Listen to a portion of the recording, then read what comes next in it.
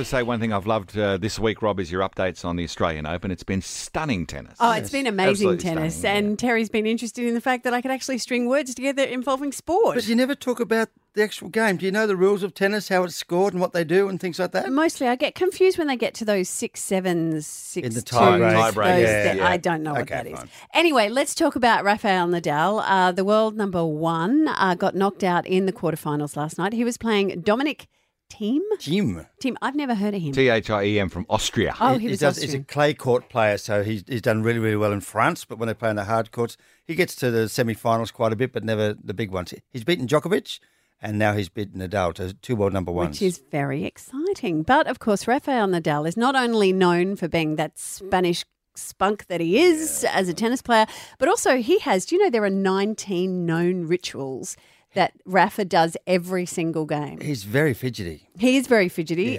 Things like walking on the court only with a single racket in hand, crossing lines with his right foot only, lots of, like quirky things like that. Certainly last night they were definitely on show, as Todd Woodbridge explained.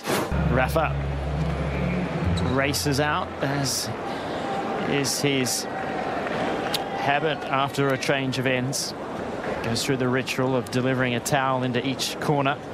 A towel into each corner. Yeah, he dropped a towel on each side. Handy for sweat at any Yeah, time. I'm yeah. sure they got spare ones for Rafa. And then it went on because he got himself into a fair bit of trouble as the match went through with wasting time. Well, they considered it wasting time, but it just takes him so long with his rituals that he the time then wears out. As explained by Jimmy Connors. Jimmy Courier. Oh, he did so well.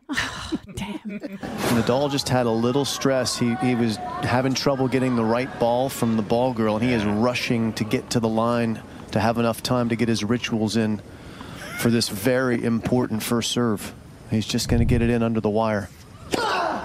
Because some of them bounce the ball a ridiculous number of times. I think Djokovic from Suburbia you were talking about yesterday, he bounced about 19 times or something like that. Well, I was thinking as I was watching last night, Yeah. do you have any rituals? Because I definitely do. Yeah. I'm not a very superstitious person, but I am quite a spiritual one. Yes, I know. So every time that I go on air, either in here or I go on television, I say to myself, I surround myself with the white light of divine love, healing and protection. I touch my heart and I say, speak your truth and make it raw and real. Well, that must be great when you've got a radio mic on. The guy at the sound booth's going, what's this space cadet on about?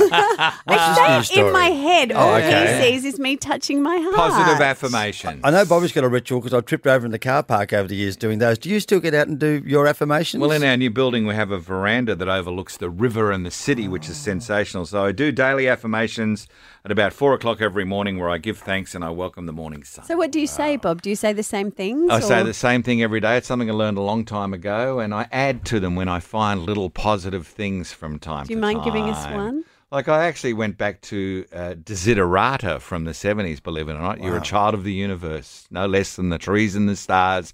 You have a right to be here. Well, mine's going to sound really crappy then, isn't it? Yeah, we've set the tone as these deep and meaningful individuals. So, Terry Hansen, what's your ritual? So backstage at the sit-down comedy club at the Paddo, you're just behind the curtain there. There's just a wall. It's just a corridor. Okay, you go up. I put my watches, my glasses, my keys, anything in my pockets down behind the chair. Then I check I've done up my fly. Then I make sure I've got myself a bottle of water, or I'm going to have a sip and a beer. It's in the second half. Once I've got some laughs, I'll have a beer. And then I just check that that's in place and can't be knocked over with other comedians. Then I check my fly.